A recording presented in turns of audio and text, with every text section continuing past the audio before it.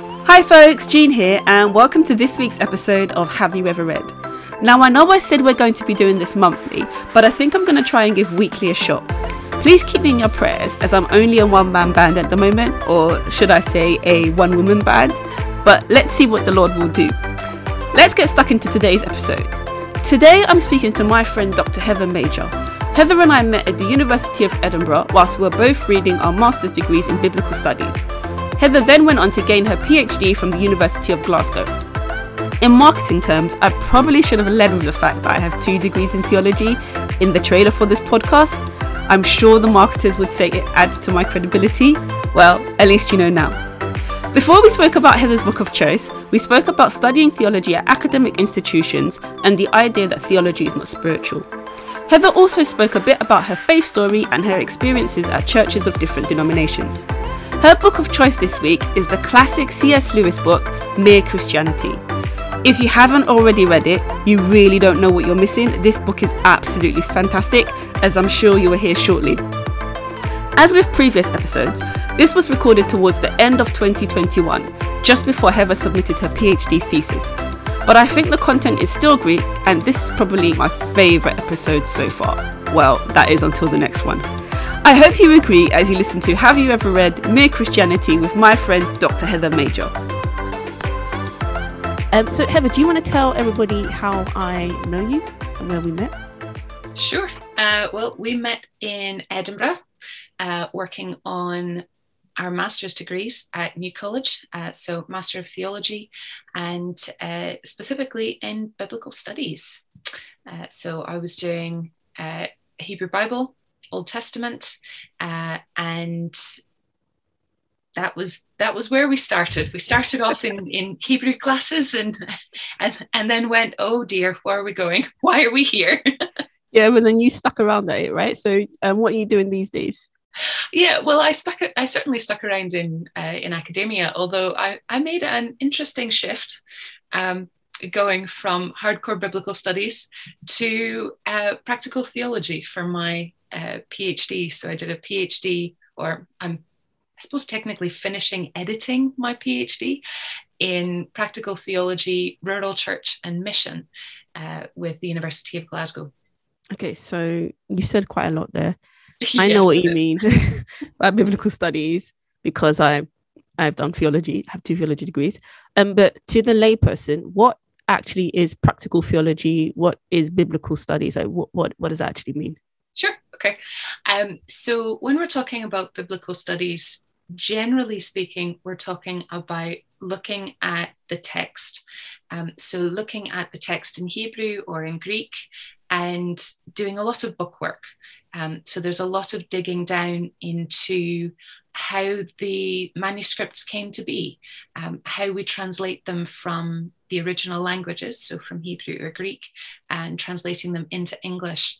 And there's a lot of discussion that happens in the background about historical context, about the writing just in general, and about the transmission and interpretation of those texts. So that tends to be the sort of biblical studies aspect, at least within the field of academia.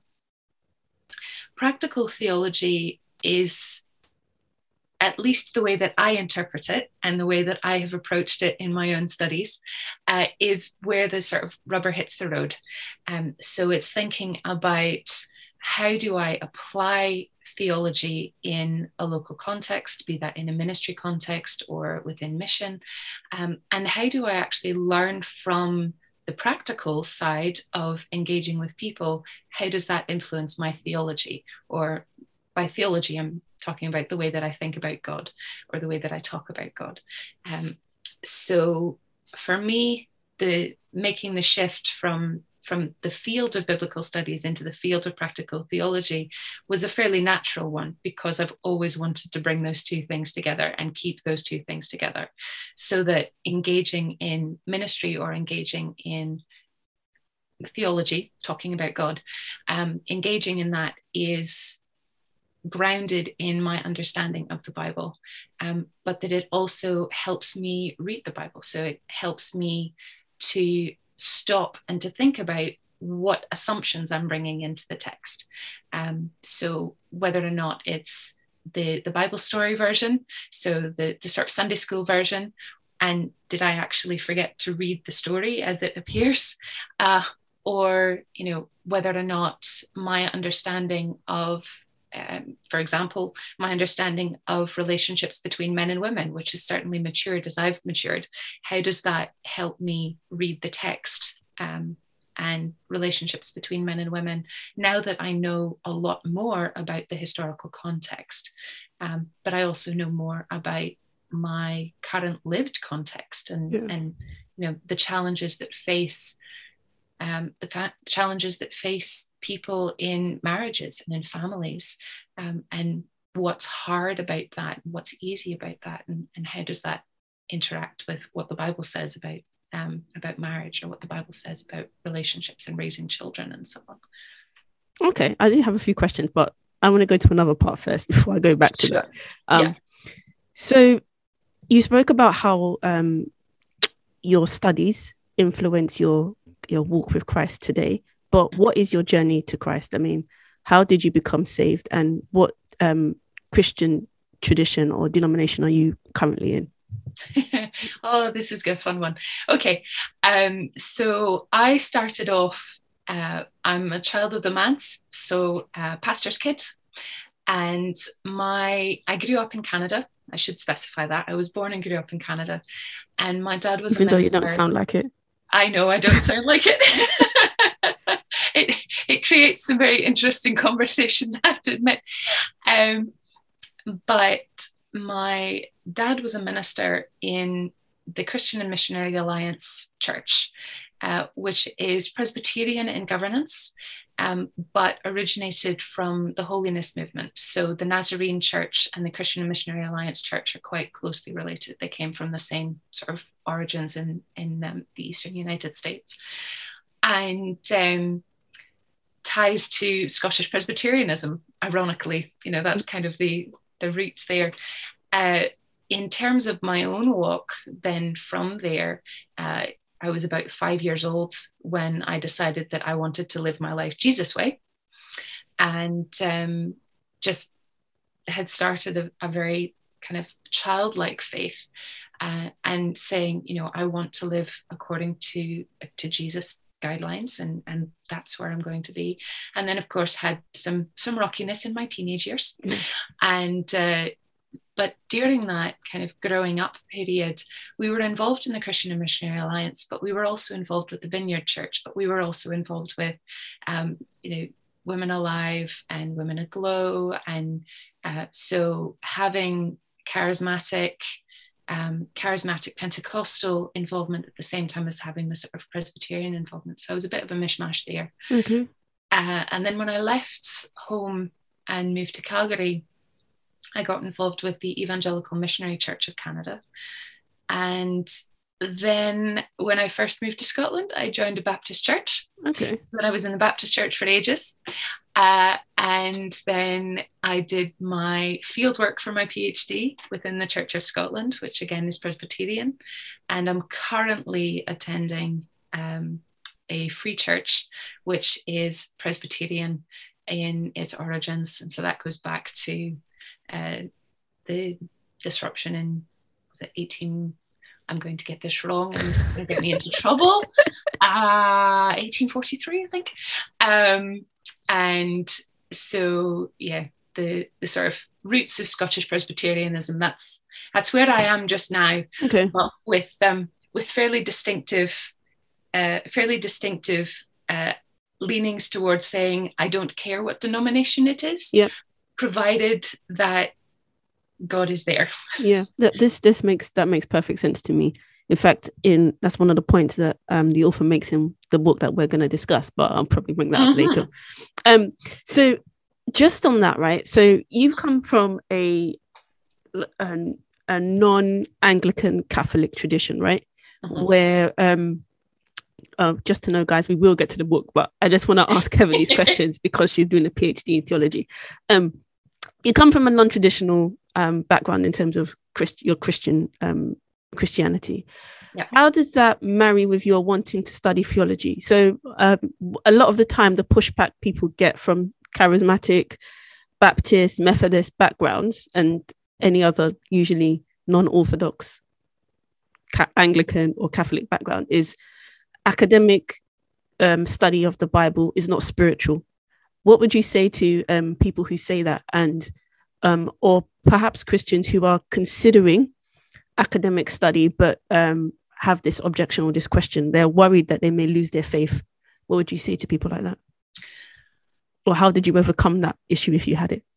Yeah, I think the best way for me to speak to that one is from my personal experience. And from my personal experience, approaching theology, and particularly the formal study of theology, was something that I said, this feels like the right thing to do. I feel like God is leading this way. This is a way of being better equipped in my own faith, but specifically better equipped to engage in mission or engage in ministry and speaking to other people about my faith, because there are questions and I'm going to be faced with questions. How can I best be equipped to respond to those questions? The challenge of formally studying theology is that it has a tendency to make you question your preconceptions. Yeah. So if you have preconceived ideas or things that you hold to quite strongly, you might have to go through a period of breaking, a period of kind of having to recognize that maybe that's the interpretation you've grown up with, but is that actually what the Bible says? Yeah, is that actually what the Bible teaches? And formally studying theology gives you an opportunity to engage with voices that you might not otherwise hear. So listening to people who see the Bible differently or who read the Bible differently. And yes, it can be a challenge. There are times when it can be a challenge, particularly if you happen to be studying theology in a university or in a faculty where you have non-Christians or atheists even who are teaching aspects of theology, which has always puzzled me. Really has. But the other side of it is that there is a challenge where it can become very easy when you're writing papers and when you're researching papers to see the Bible as another textbook. Yeah. And I was very intentional about recognizing that as a potential problem. I was very fortunate in that when I was studying within when I first started studying anyway, studying within a confessing Christian context. So the strapline of Highland Theological College is a community of faith and scholarship. And so worship was built into part of how we engaged with our studies. So we would pray at the beginning of class, that kind of thing. We were still challenged to engage critically and to think very critically and write well and articulate ourselves well. But there was an underpinning of prayer. But even there, it was really easy. And I had to stop myself on numerous occasions going, I'm not reading the Bible just because I have a paper to write about the Bible. Yeah. I'm reading the Bible because I need to. And one of the biggest things that I can encourage other people who would be considering theological study is it will absolutely make your faith richer because you will be able to engage with some of those questions. Yeah, I would agree. But you must be connected with a good supportive community. I agree. So to some of the points that you said, so one of the things that I did when I was choosing places that I would study my degrees was to check, okay, what is the background to the school? I decided to only apply to places where the theology school had a heavy Christian tradition. And so, of course, there would be lecturers and modules which go against what I believed, but I didn't want to take a route which saw Christianity as, in a sense, equal to all other religions. A lot of actually every place that I applied to, well, no, I did apply to a few others. And then when I went to the open days, I saw that actually this is not it. Some places take a religious studies view to theology, which I think is where people get challenged a lot in terms of their faith, or theology is taught as philosophy, which again is a bit challenging in the wrong way, I would say. So I took a stance and view that I would study at a place where the foundations of the theology school, was this is the word of God. That was the first point. And then to your point about how did I overcome the fact that we had to read the Bible every day, and then it didn't just become like any other book, was I actually used different Bibles for different things. So we, as Heather will tell you, we use the New Revised Standard Version. I don't know if it's still the case nowadays because I went to university a while ago, for academic study. So I would use maybe King James or New Living Translation for my own personal Bible study, and that helped me to kind of separate the two. Okay. So we better start talking about the book, right? Yes, I suppose. Yeah. So, what book did you choose for us today, and why? It actually works quite well with our conversation, because the book that I've chosen is Mere Christianity by C.S. Lewis. And, a big part of the reason why I chose it is because it's a book that kind of filters through some of the denominational challenges and some of the things about kind of specific interpretations or specific doctrines, and tries to get at what C.S. Lewis refers to as mere Christianity. Yeah. What's the core? What's the guts? What do we all agree on? What do we all agree on? Absolutely. What do we all agree on, and how does that open the way for people to understand what Christianity is and what Christianity is about? Okay, cool. When you said that you wanted to do this book, I was so happy, because this book actually exemplifies exactly why I wanted to start this podcast. Like you're saying, it cuts across all denominations. It ignores all of that. And C.S. Lewis basically says any discussion on the differences between denominations is for Christians to have in quiet, separate from the rest of the world. And that our main discussions in public should be about convincing the non-Christians about the fundamentals of Christianity. And I think all too often we magnify the differences, and it prevents us from talking to each other. I mean, apart from you, I don't think I have anyone or know anyone who's Presbyterian Christian, which is a shame, because I'm sure there's so much I can learn from Presbyterian Christians. And so yeah, this book actually fits nicely into this podcast. Absolutely. So what would you say was your major takeaway from this book? I think probably my biggest takeaway in it is that Lewis repeatedly talks about pursuing Christ, and that it should be Christ first. Trying to look for contentment, or trying to look for peace, or what's your purpose in life, or any of those kinds of things is I think one of the phrases, and I wish I'd actually noted it because it was a great quote, is that it all becomes just soft soap. Yeah. It's just soft soap. It just disappears. But he finishes off the book this way, which I love. And it kind of counters a lot of the narrative that we get in popular culture, which is this idea of being true to yourself, and, be true to yourself and live your best life and all of those kinds of things.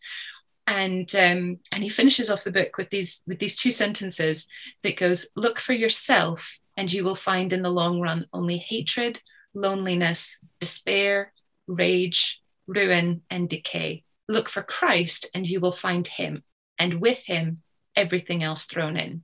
Yeah. And that's where he stops the book. And you're like, yeah, actually, that's, yeah.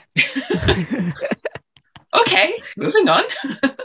Yeah, that does feed through. Like, it really comes across throughout the book that everything else is ultimately a distraction, and that Christ should be the one that we are ultimately focused on. Mm-hmm. I would say for me that my major takeaway was actually that many arguments against Christianity have no basis. And that if they're actually interrogated with the same logic and reasoning of the argument, it actually comes to nothing. And I also, as I was preparing for this podcast, I was more convinced than ever that actually 90% of all my problems are found in a book. And a lot of the time, the answer to my problems, I should say, is found in a book. And I said that to myself because in Britain, I'm sure many Christians have struggled to witness to Anglo-Saxon British people because they've come up against arguments about the existence of God, free will, etc., etc. But here's a book that actually, because the author himself is Anglo-Saxon and he himself was an atheist, he goes step by step and overcomes each and every one of these questions. And he does it reasonably. Like, he does it in such a way that I was reminded of when Paul said that he became a Jew so that he could win some. And I think that for many of us who have struggled to witness to people, it's weird to call them indigenous.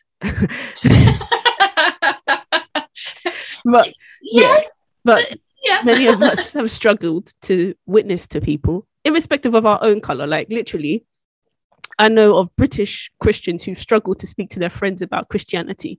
Honestly, this book, I feel, answers, if you are able to understand the arguments and make them your own, I think it's a good tool for evangelism. That was my major takeaway from the book. Yeah, absolutely.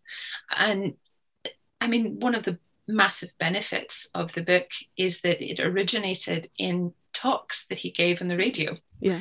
Like, he had this opportunity, this incredible opportunity to be talking about Christianity in 1942, 1943, 1944 on the radio. Yeah. Being publicly broadcast during an incredibly difficult time in history, and providing a way that kind of gets through all the jargon and just goes straight to, what is Christianity about? What are the challenges that are facing humanity? Well, let's deal with some of the challenges that are facing humanity and why Christianity responds to that. You know, why Christianity is the answer, why Christ specifically is the answer, rather than being, necessarily which denomination. And he goes into such depth over basically sitting there going, I'm not here to try and tell you which church to join. Yeah. I don't care. If you decide that you want to be a Roman Catholic, be a Roman Catholic. If you want to be Orthodox, be Orthodox. If you want to be a Methodist, be Methodist. It doesn't matter. What matters is Christ. Yeah. He has a brilliant analogy on that. I love that. He uses a house, and he says that you're in a corridor when you first get saved. And the question isn't about being in the house. The question is which room you're going to be on. So you knock on each door. And if the door that is opened, you like it, well, he gives a bit more detail about what it means to like it, then that's the room that you should be in. But we shouldn't get caught up in being in the room, which room we're in, because we're actually in the house, which is the body of Christ. I mean, it's a really, really good analogy. Well, and I think one of the other things about it, which is great, is something that I have found in my own life, in that there are different seasons where I happen to be involved in different types of churches. There's a common thread within those churches, which is the Bible is the word of God, and Jesus Christ is the way, the truth, and the life. Like, that's the common thread. And I have found that, be that being involved with an Anglican or an Episcopalian church, I found that with going on retreats in there's a Roman Catholic abbey that's up in Morayshire, and went and spent a week. It's still an active community, and you could go and you could be part of all of the offices, and it was just a place of being able to say, where is the sacred? Have I left space to actually listen to the voice of God? and that doesn't matter. It doesn't matter to me whether I'm speaking to my friends who are Roman Catholic Christians or whether I'm speaking to my friends who are Anglican Christians, because there are things that we can agree about. Yeah, agreed. And that gives us a core for our friendship that transcends whether or not we happen to be on opposite sides of the football pitch. Yeah. Totally agree. So just to describe the structure of the book. So like you said, it came out of some talks that he was given on the radio. I think it was BBC Radio just after the war. I think they were looking for ways to encourage society after the war. And he was asked to explain or discuss what it is that Christian Britain believes in. And that was the form of these talks. And then he's put this book together, which he goes at in the preface, he goes into detail about how he converted it from spoken word to written text. I love that moment, because it's so true. You know, how do you take the spoken word and then try and put it on a written page? And then he's going on about, yeah, I've come to the conclusion that I really should have just written it, properly rather than trying to copy all of the conventions that I used in speech.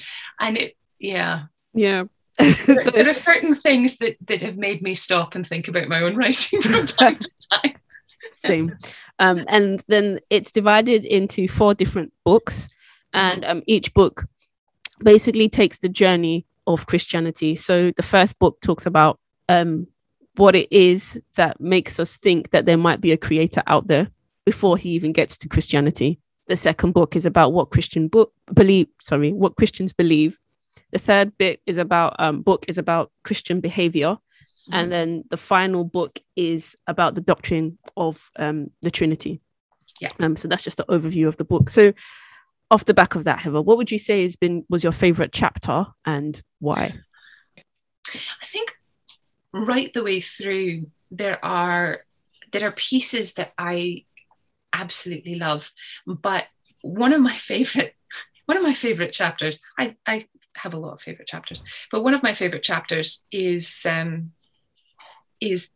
kind of chapter that he titles The Practical Conclusion. Yeah. So do you want to give us some more information about what that chapter is about and why?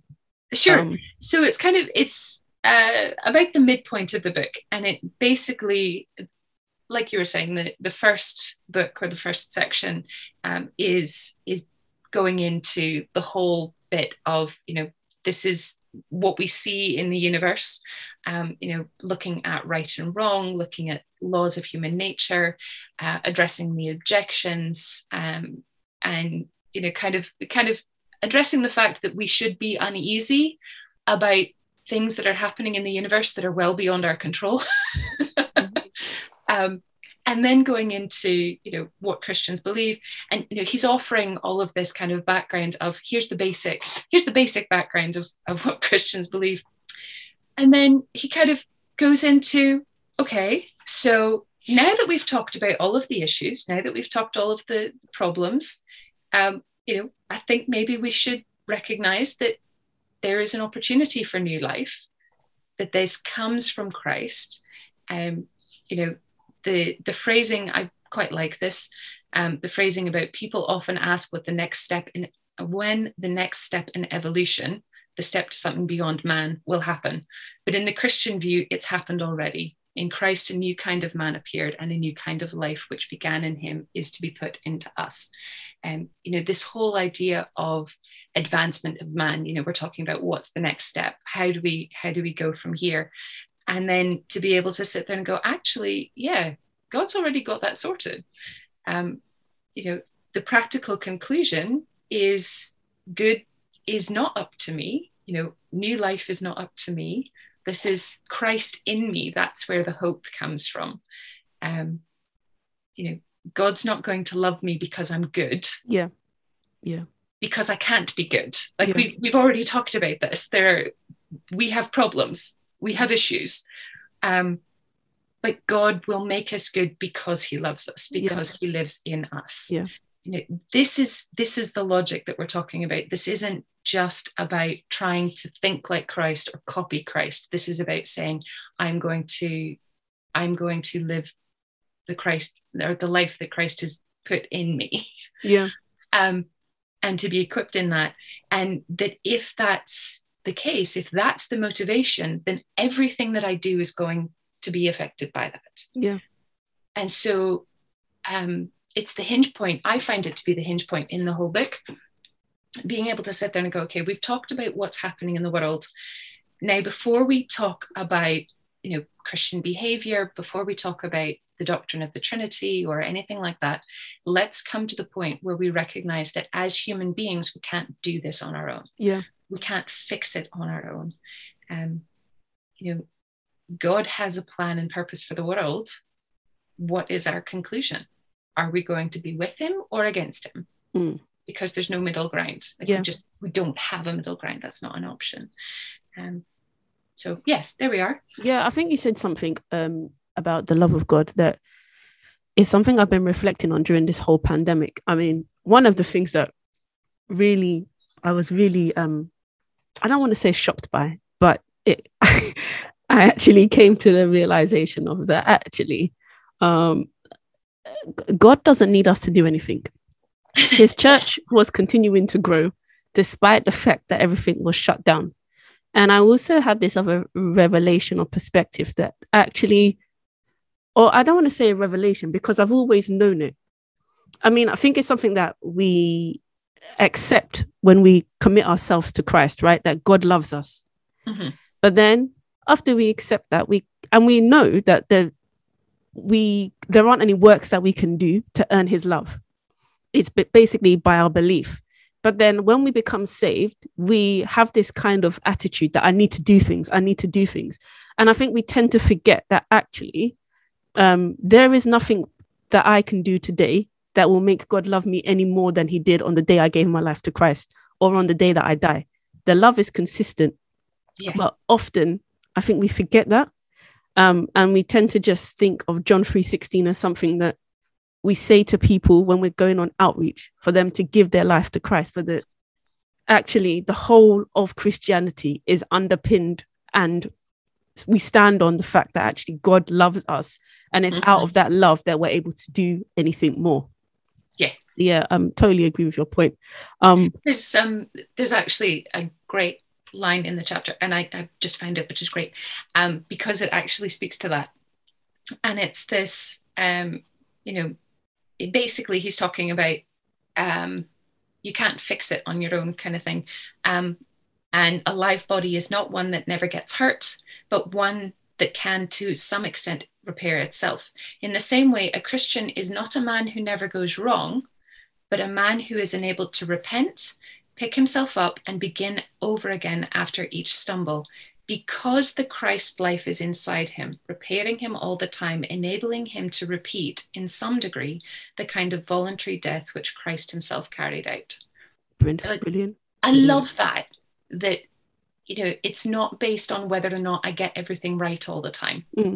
Christianity is not about, have I got everything right? Yeah. Because I'm going to go wrong. Yeah. We've spent the first half of the book talking about right and wrong and the knowledge of right and wrong and how humans repeatedly get that wrong. Yeah. We repeatedly mess up, but we have the freedom to be able to say, okay, I can repent and know that Christ's love is constant and know that I can kind of pick up and move on from there. Yeah, totally agree. So what would you say as you read the book was most challenging for you? Maybe something that you felt I don't agree with that, or even if you do agree with it, yeah, I'm not changing that for my life. It's fine. I can just wait until Christ comes. Yeah. I mean, I think one of the things that gets me from time to time is that you sit there and you're like, right, okay. And it's the language. It's some of the choices of language that Lewis has, where you kind of sit there and think, I think you might reword that slightly differently in the 21st century, maybe just a little bit. But I think generally speaking, the thing that I find most challenging with reading it is how easy I get distracted by all of the other stuff in life. Yeah. And reading it helps me kind of go, oh yeah, that's right. Okay. I really am overcomplicating things. Right. You know, I kind of, sometimes I do need to reread it and go back to it and go, that's right. Okay. Yep. One of the things that I found really interesting, particularly rereading it now. So I maybe I should back this up for a second. I first read this book when I was, I think, 20. So that's only 16 years ago. It's fine. Don't have to think too hard about that one. Yikes. But when I first read it at 20, I didn't have enough life experience to really recognize a lot of the challenges and a lot of the temptations that I faced in life, and the way that I could respond. And I didn't really have enough life experience of engaging with other people who didn't have some sort of Christian background. I spent most of my spare time was involved in church activities. So I wasn't engaging with people who didn't already have a Christian worldview. Right. So when I first read the book, I read through it going, well, yeah, obviously. Yeah. Next, yeah. Moving on. It was great because it helped solidify a lot of the things that I hadn't quite articulated yet. But I hadn't really put it into the context of life. Yeah. Rereading it, it kind of reminded me that actually things don't change that much. Mm-hmm. The challenges that Lewis is talking about are the same challenges that we're facing. Yeah. So when he's talking about some of the moral complexities of life, the moral questions, and how, just thinking there's a chapter on morality and psychoanalysis. I was going to bring that up. On morality and psychoanalysis chapter. And there are things that you kind of get into, and he's looking at it and using examples from war, because war was there every day, so the psychology of that and things. But, he actually speaks to something that I hadn't really thought about, which is, somebody who seems to be quite a nice person, who's had a good background and a good foundation and a really good upbringing, may actually be a terrible person. They've just had, a good upbringing. Upbringing. Whereas somebody else who has come from a terrible background, if they, and I'm not sure that this is actually one of the examples, but, if they decide to give food to a stray dog, they might actually be doing something better because of their background. I think he brings this up when he's talking about the argument that if Christianity is true, then why is it that you can find a good Christian, a bad Christian, and a good non-Christian? And he's making the point that actually some of these things aren't really to do with the Christianity, they're more to do with the upbringing of the person. And then he makes the point that actually Christ came into the world for sinners. So if you have a bad Christian, well, that's exactly what you should expect. And then he also makes the point that God measures people based on where they're coming from as well. Mm-hmm. So you may think that Sally, for example, is a bad Christian because she shouted at you last week. But if Sally used to fight people in the street whenever she was angry, then the fact that she shouted at you instead of punched you in the face is actually progress. Exactly. And actually on that, I think one of the things that I find really challenging, and I actually find it really useful, is the discussion that he has fairly early on. Actually, it might even be in the preface, where he talks about the word Christian. Yes. That was wonderful. And I love it. That was I wonderful. love it. So for anybody who hasn't read the book, that was wonderful. For anybody who hasn't read the book, one of the things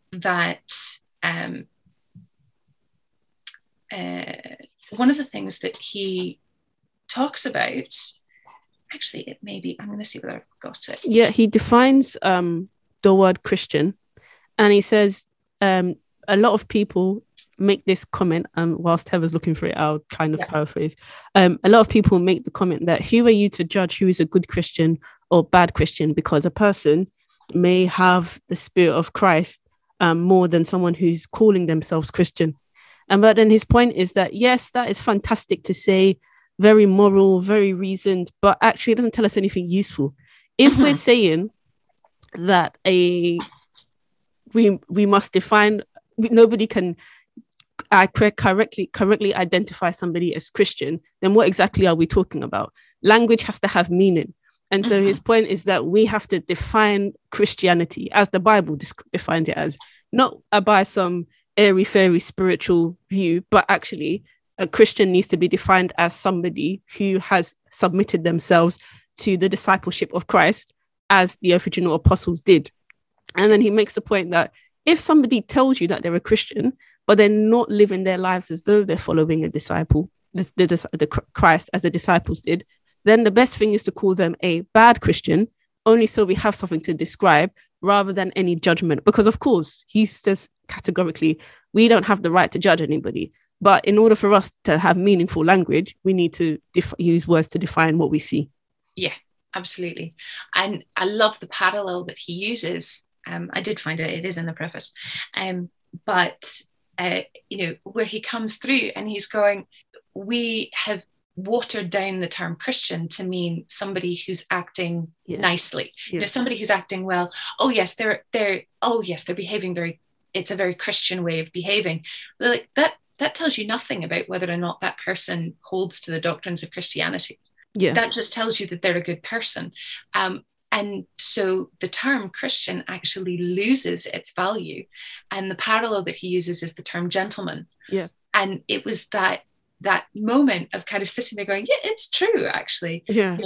Gentleman used to mean somebody who had a coat of arms, had landed property, they were of a particular social status. That was a gentleman. So they could be a gentleman and a terrible person and still be a gentleman. Yeah. But that told you where they were in society. That told you about their status. So they could be an awful person. Fine.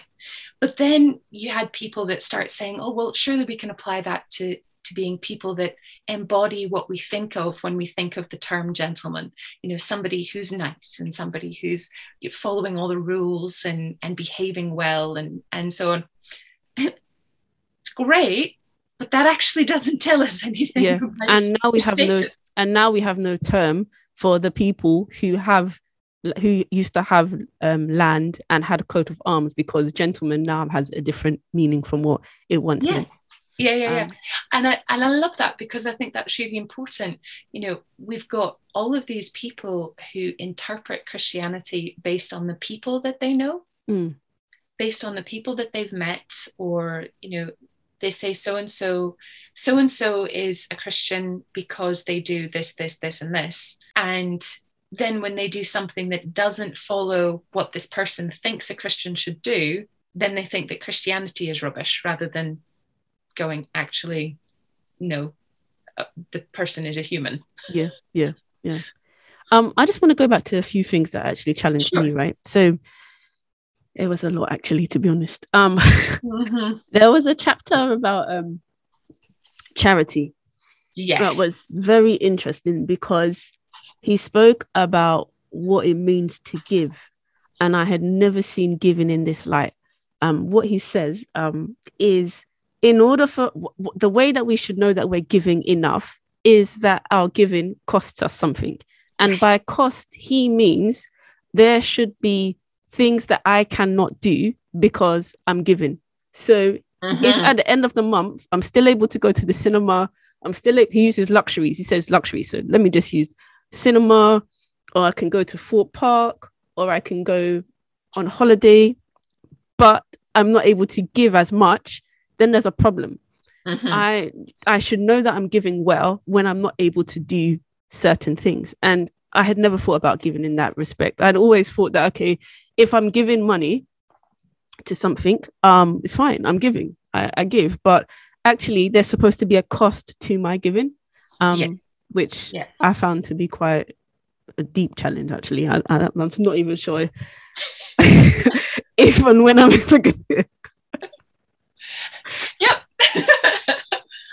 I think I'd have to agree with you on that one, because that's something we don't talk about anymore. And I can't remember whether he actually mention it in the chapter.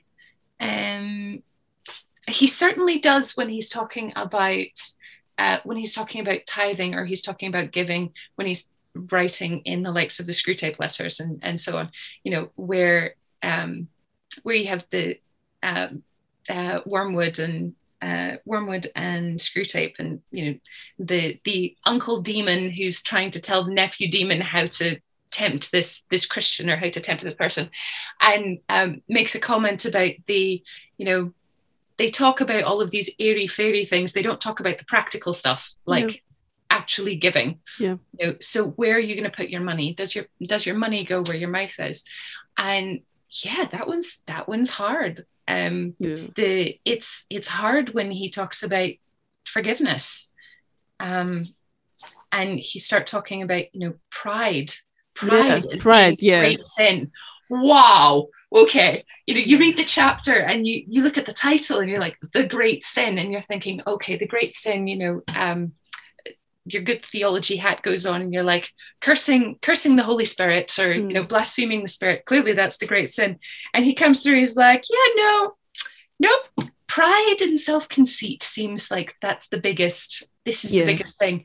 And you read through the chapter, or I read through the chapter, and I stop there. I'm like, ooh, yeah, actually, when you think about it, that I can see why that is what he refers to as the center of Christian morals, is challenging you to not put yourself at the center. Yeah. And it gives some good ways to identify when you're proud. So again, very challenging to me. So I think he says that pride is always competitive. So it's not about how much you want. It's the fact that you have less than someone else. So, and he says that this is why people want to get richer and have bigger houses, because they're feeding their pride. And then he also says, so the test there is that how competitive are you when it comes to what you have? Do you have to be the very best, or do you feel downtrodden when there's someone around you who has more of the same thing than you? And then the other test he gives is, if when you're doing your religious activities, I think he says, leading your religious life, you feel that you're good or better than someone else, then he says there is no chance that you're being acted upon by God. It's likely that it's the devil. And he said the true response in the presence of God is either that you think you're worthless or that you don't think of yourself at all. So if you find yourself in the presence of God, thinking, a very practical example might be at church, right? When you're worshiping and you're thinking about your voice, how it sounds compared to someone else's voice. At that moment is pride. Actually, in the presence of God, you're either supposed to be thinking about his greatness or how bad you are. And he said, of course, the best of the two would be to think of how great God is. So that was another really challenging. And I mean, that one, there's a great line, and actually I think it's really appropriate. It's one of those ones that you write out and stick up on a sticky note, which is, for pride is spiritual cancer. It eats up the very possibility of love or contentment or even common sense. And you're like, yes, absolutely it does. You just have to look at the state of the world that we're living in right now, and the kind of the self-centered pride of, I don't want to have to do this thing because it impinges somehow on the way that I want to live my life. Oh, that's uncomfortable. That's really uncomfortable.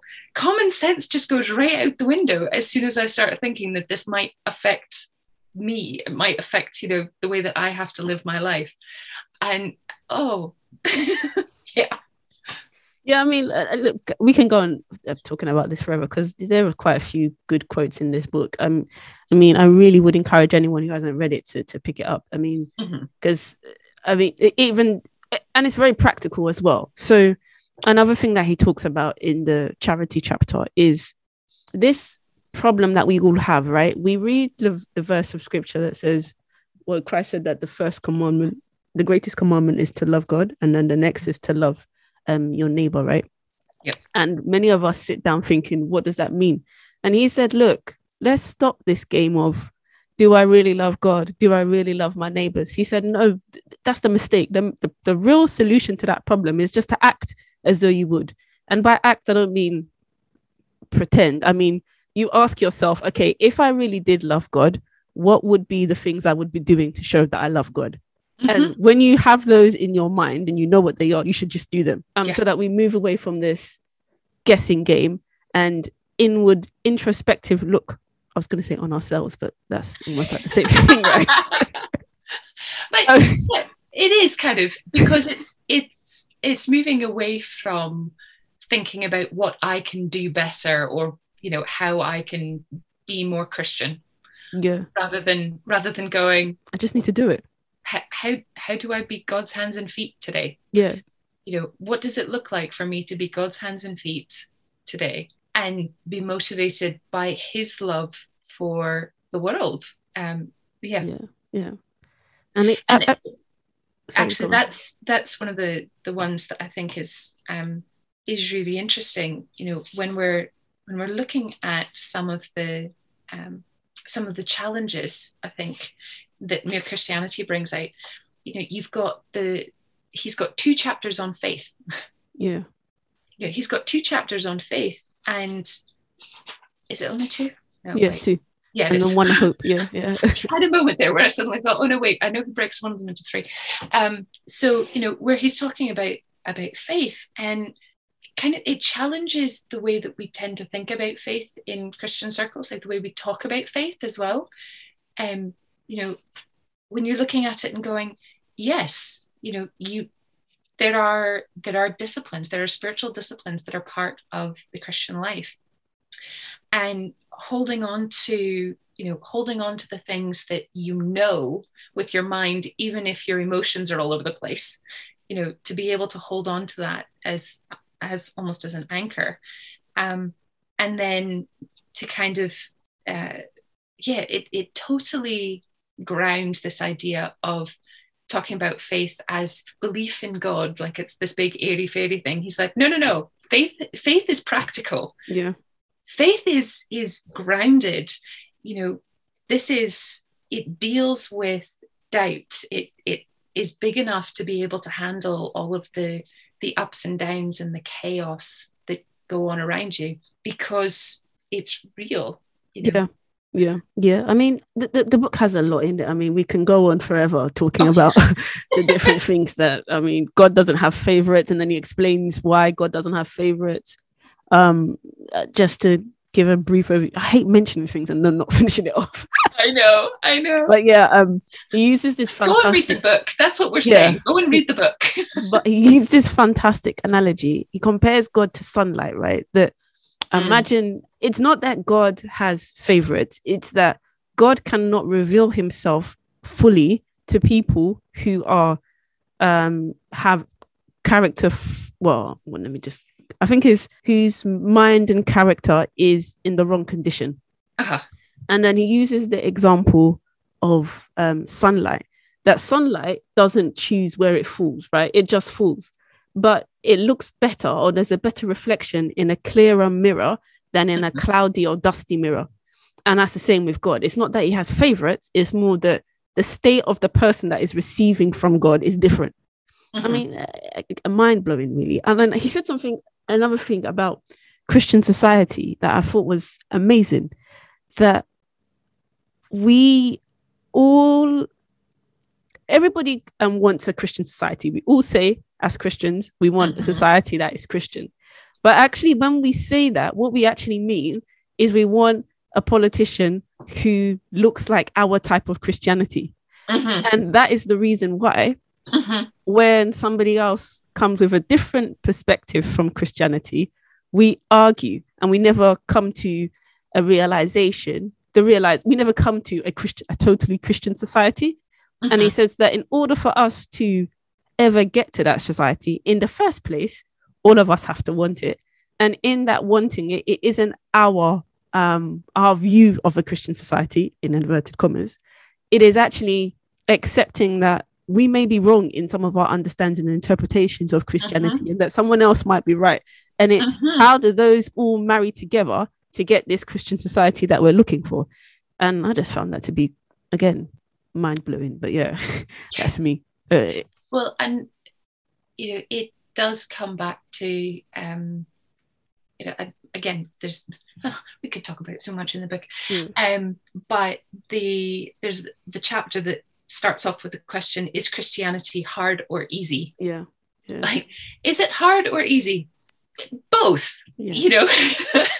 Essentially it's both, because it's not so much about how do I keep some time for me and some time for God, and it's not so much about self-care. We're hearing a lot about self-care.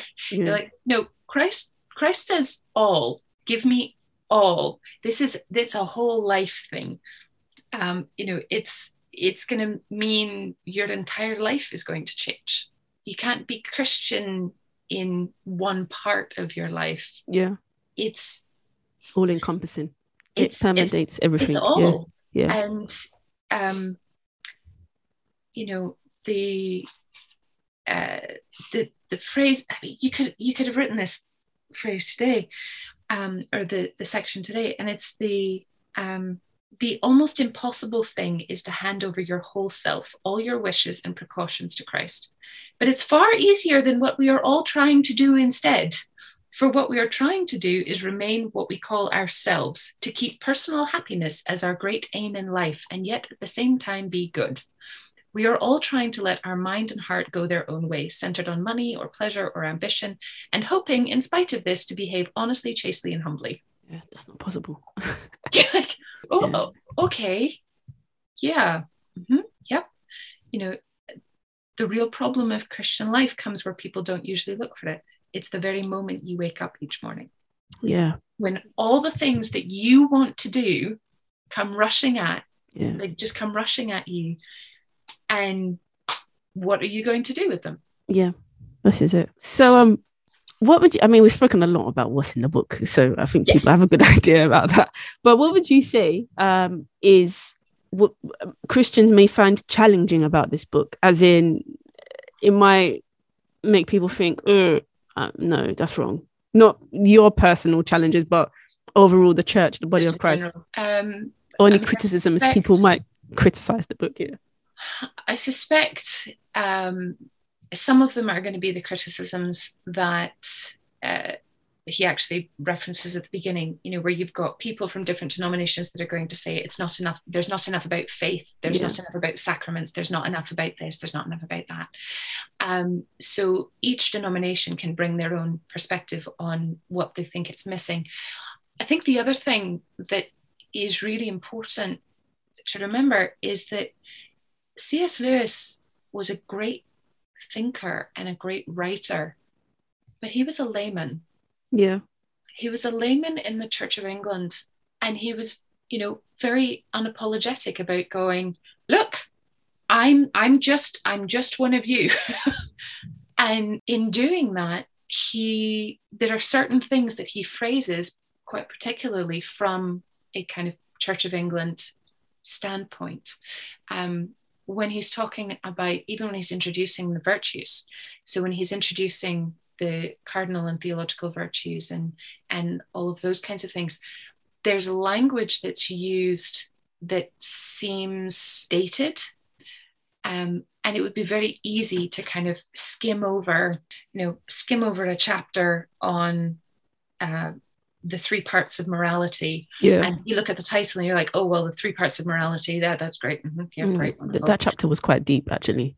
It's amazing. But we can't digress. This one that you're like, wait, what? Yeah, that chapter was deep, but we can't digress. Yeah. Yeah.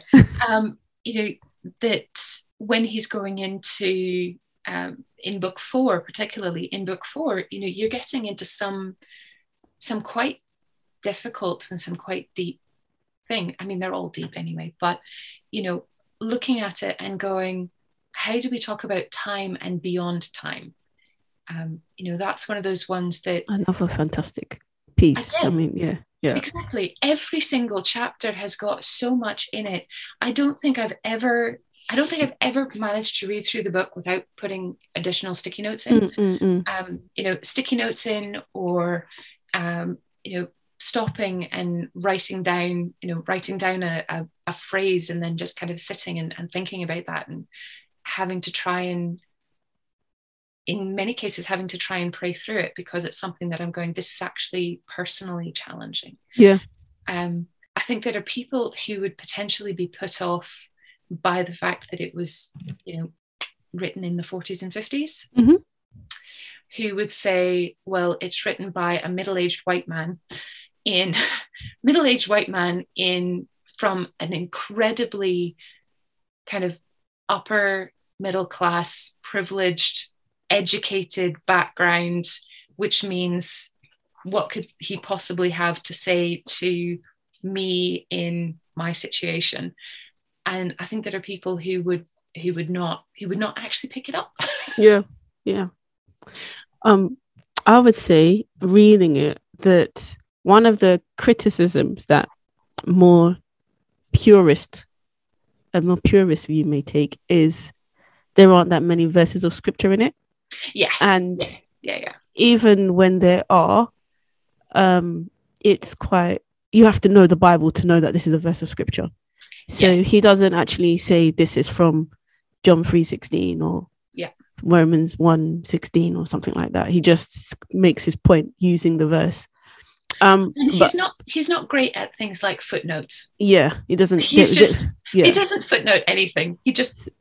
So I think that would be that would be a critique that I think a modern Christian would have. Yeah. But what I may say to that is, in the first book at least, I think he is trying to argue the position of God independent of Christianity, that there is an argument for God irrespective of Christianity. So that's why he may not use verses in that there.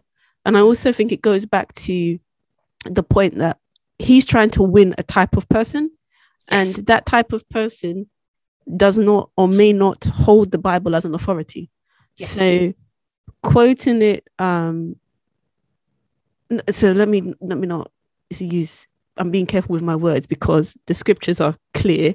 The gospel and the word of God is the power unto salvation, and it's quick and powerful. Yeah. And we know like let me not say anything contrary to that. We're not saying anything about scripture being unnecessary or anything like that. No. That's not what's being said. We're both biblical studies people.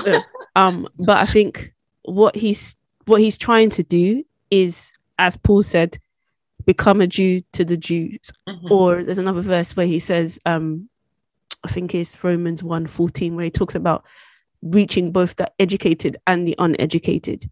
So I think C.S. Lewis is talking from trying to encourage or speak to somebody like he was, who may not necessarily think that there is anything to offer in the Bible, but that even if you don't agree that there's anything to offer in the Bible, there is some logic and reasoning towards the notion of God. And then when he does start bringing in Christian doctrine and ideals, he does make reference to verses. As I said, it's not overtly there. You would have to know that that's what it's about. And I also want to say that in a number of places in the book, because just in case people are thinking that this is all about argument,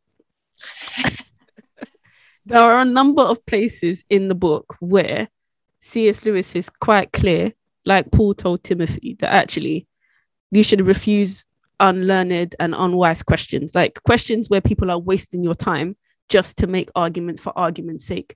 He does actually say that if people think that heaven is this, and this, and they don't understand that some of the Bible is literary, using literary devices, then they should just exit themselves from this argument or from this discussion.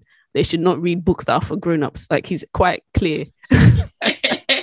Or he says that some people just say they just negate your argument just to waste your time. Those types of people, that's not who I'm talking to when I'm trying to bring across my argument. So there is the point that, yes, he is trying to reason with people, but it's not unnecessary or ongoing or long drawn out discussions. Yeah, absolutely. And I think that's that's one of the things that I find really helpful in it as well, because it's so easy, having studied theology, having been in different churches, being a pastor's kid, all of that kind of thing. It can become really easy for me to get on in this book and in this book, and then when we talk about this, and this is the background of this, and this is the background of that, and the person who's looking at me with no background, with no experience, with no real familiarity with the Bible, or real familiarity with a lot of the different writers in different theological fields of thought or so on, just kind of looks at me slightly blankly. And I have to stop and go, right, how do I filter out the sort of Christianese jargon and get back to the core? Well, C.S. Lewis managed to do it. So, maybe I need to be a little bit more willing to trust in God's sovereignty and recognize that he's at work in the minds and hearts of people that I'm speaking to. And I still need to be clear in my answers. I still need to be clear in responding. And particularly if somebody has a real question rather than just trying to make an argument. Mm-hmm. How do I be clear in responding in a way that says, well, actually, at the end of the day, it's about Christ. Yeah. And I think it's one of the reasons why I like C.S. Lewis's writing, because there's an accessibility and there's a realness to it. There's an element of that kind of, as he's going through it, and he's going, this is the muddled attempts of somebody who's trying to make sense of it all as well. Yeah. And I think that's really helpful. Ironically, it's probably a book that I can see people out with the church being more interested in reading than people in the church. Yeah, no, but just, I mean, as we're wrapping up though, I would say to anyone who's listening to this that, look, this is a book for you to understand what the basics of Christianity are. The guy, C.S. Lewis, I should say, uses a lot of analogies that are, I mean, when you read them, it's like, oh, that's what it means by the Holy Spirit and the Trinity. Oh, that's what this means. Okay, so that's the first thing. So if you are having any doubts about the main doctrines of Christianity, the analogies in this book are very simple and straightforward to understand. And then, as I said earlier, I think that it's a good evangelistic tool. As Heather has said, that actually this is a book that people who are not saved would find interesting to read. Even if not for the content, but actually the writing style, people will admire it for that. So if you have people that you know who are quite logical and methodical in their way of thought, and you struggle to witness to them about Christ, I would say this is a very good book to begin to give to them as a gift. We're coming up to Christmas. It's a good idea, I would say. Just to wrap up, Heather, we've spoken a lot. Yeah, we have, really. We knew this was going to happen, though, didn't we?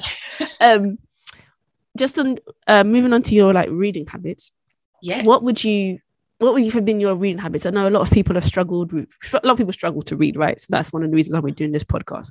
What would you say are your main reading habits or pieces of advice on developing good reading habits, independent of your theology? Because as a former theology student, I know that there are different techniques. I'm talking about personal Christian reading here. Personal Christian reading, yeah. I mean, I happen to be one of those people who has always been a bookworm.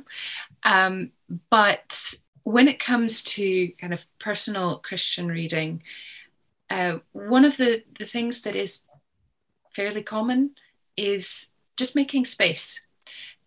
So I'll make myself a cup of tea. I'll just be in a quieter space. I quite often have my journal, or I'll have, some sort of notebook or something, because 9 times out of 10, if I'm reading through a Christian book, I want to make some sort of notes about it. There will be something that will come across. It may just be a phrase. Mere Christianity is full of them, where there are a sentence or a phrase or a paragraph that I want to stop and take more time to think about. I think that's the other thing, is give yourself time to take time. I am an obsessive reader. I read constantly and I read very quickly. And when it comes to reading Christian books or books that are for discipleship, or things that I'm reading specifically within the realms of how can this build up my faith or encourage discipleship or that kind of thing, I actually have to force myself to slow down, and making notes, or just pausing and putting the book down, and maybe speaking the line out loud, and reading that paragraph out loud so that I actually hear it as well as read it. That's one of the ways that I can then stop and think, okay, now what are the questions I have about this? Do I have questions about this? How does this fit with what I've already learned, with what I've already read? God, what are you saying in the middle of this? Even to be praying while reading.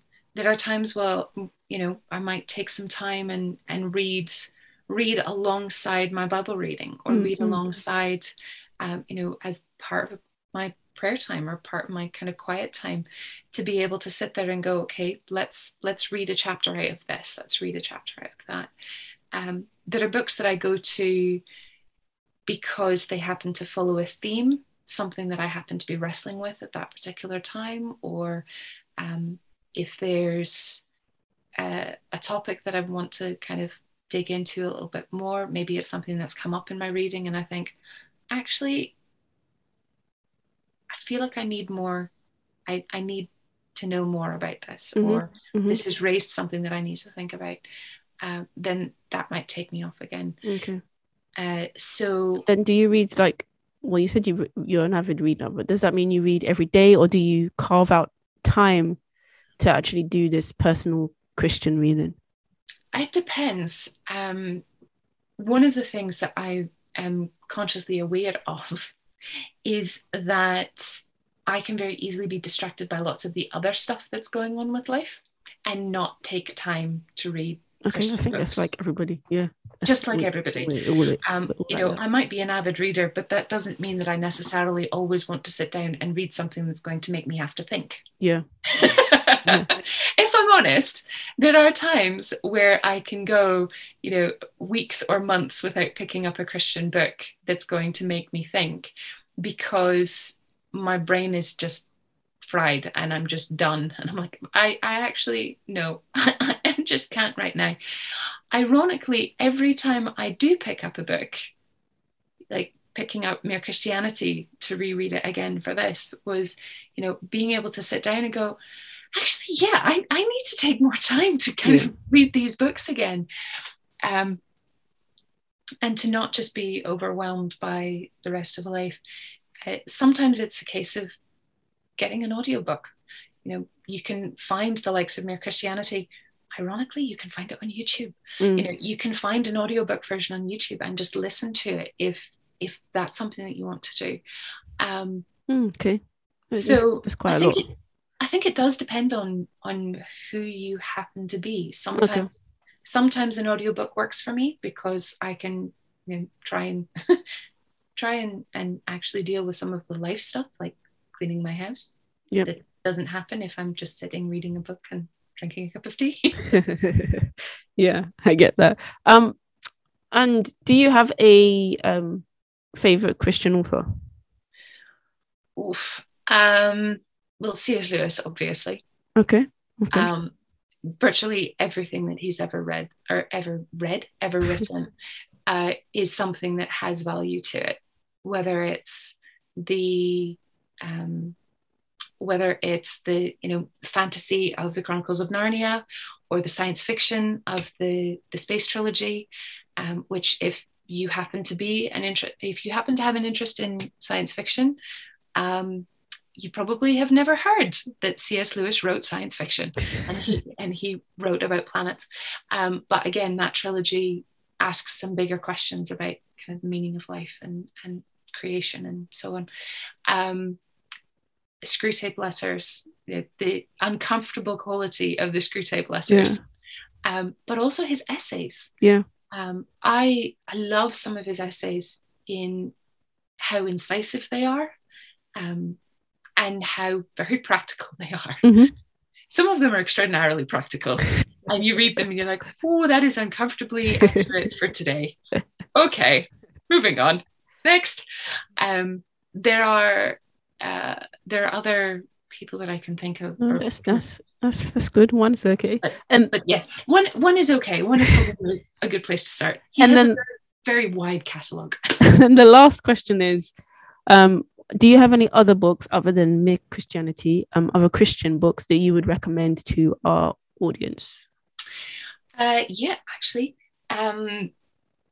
One of the ones that I found to be a fairly defining one in my own sort of story and journey is The Hiding Place by Corrie ten Boom, which is just extraordinary in terms of tracing her life and under German occupation and then in concentration camps, and her own journey in the messiness of her journey.